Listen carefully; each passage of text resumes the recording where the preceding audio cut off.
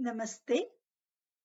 Today I will be telling you the story of Surya and Sanghya.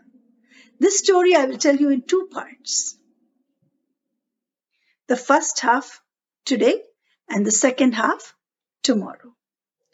A long time ago, in the beginning of this time, Vishwakarma, the architect, the divine architect, and his wife had a baby girl, a very cute baby girl. This baby girl, as she was growing, it seemed as though brightness followed her everywhere. Wherever she went, the area lit up with brightness. Wherever she went, it became light. She loved to play in the sun. As the sun rose in the east, she would rush out in the morning. All dressed, looking pretty, she would rush out and play. No matter how hot the sun got, the sun would reach right up at noon. Her mother would call her out, "Come, Sanghya, come. It's very hot outside." But she said, "No, Mama, it's really nice." And she would be playing. She would play in the sun, no matter how hot it was. And as the day got towards the end, evening, she would be looking longingly at the sun. And as the sun set, she would come home. So from sunrise to sunset, she would be outside, playing in the sun. She loved the sun. Vishwakarma, her father, saw this and said, "Okay, it's time for her to get married. Maybe this is a great match." Surya and Sanghya. And so, Vishwakarma went up to Suryadev and he said, "Oh Vivaswan," that's another name for Surya. "Oh Vivaswan, would you marry my daughter? I think it would be a good match." And Surya was like, "Yeah, what does Sanghya think? I'd be happy. What does Sanghya think?"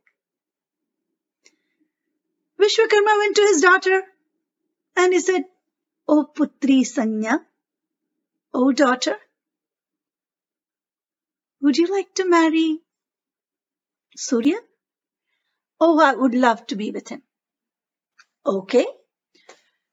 And the two got married, Surya and Sanghya. They were both very happy. So, they had their first child, Manu. Vaivasvata Manu, Vivaswan's son, Vaivasvata. So, according to the Markandeya Purana, the Surya of our times is Vivaswan and his son is Vaivasvata. And he's the seventh Manu and the present time Manu. He was born bright like both of them, and he is a ruler of all mankind. Now, after this child was born and he's growing up, Surya starts getting very hot. There's a lot of heat generated at that time.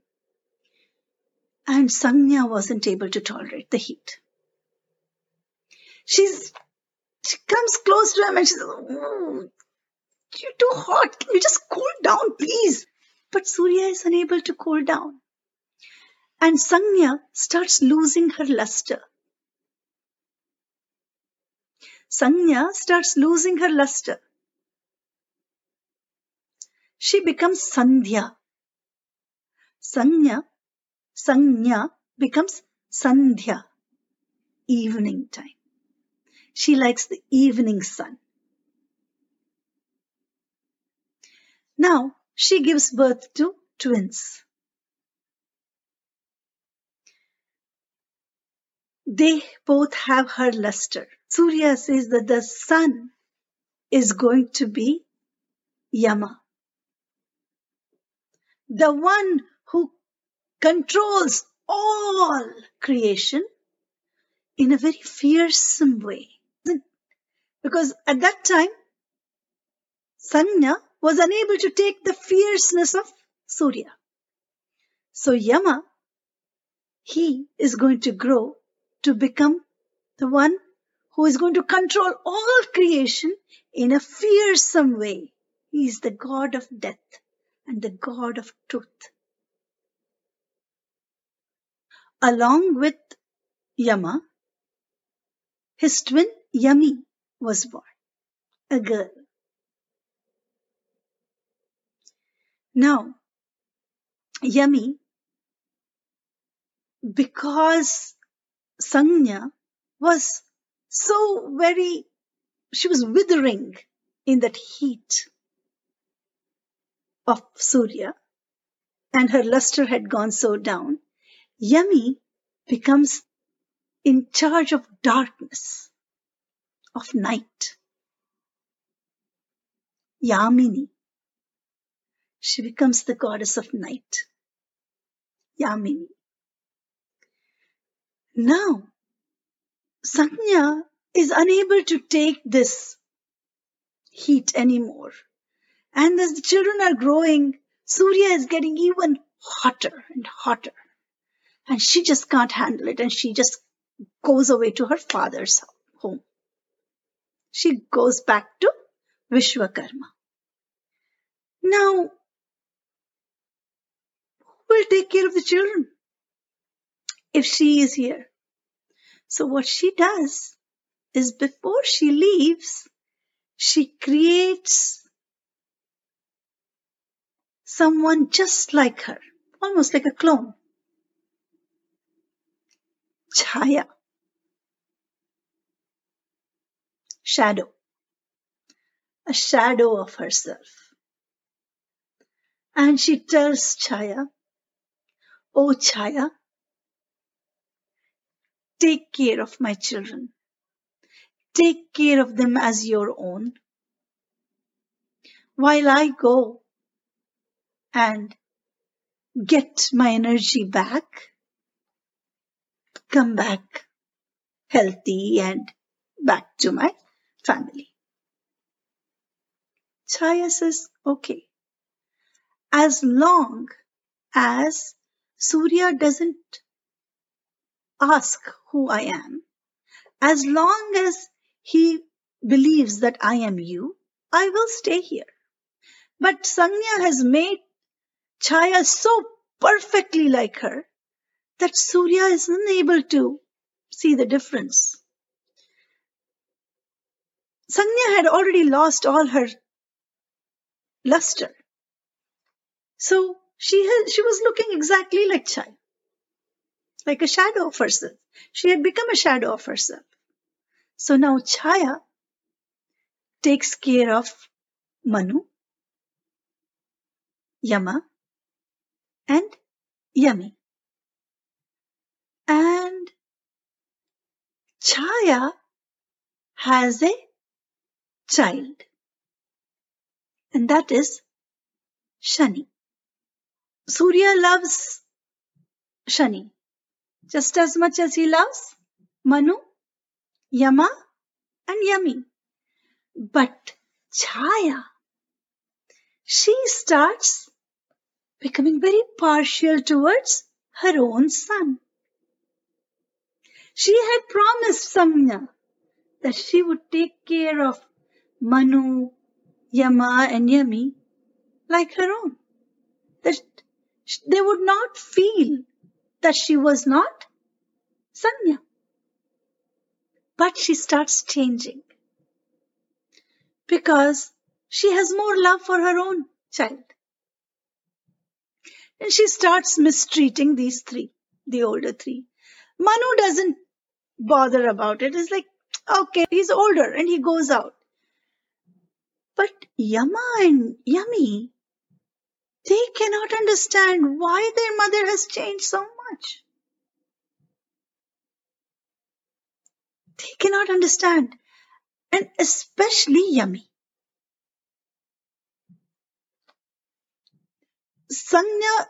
Chaya, Asanya, he keeps scolding them and saying they're good for nothing. And Yama is tolerating it. He's trying to tolerate it, but he cannot, because for him, everything has to be in a particular way. Justice. That's what was important. And when he sees how the mother is treating his sister, he gets very upset. And Yami, she starts crying. And she starts crying, and those tears, they become a river.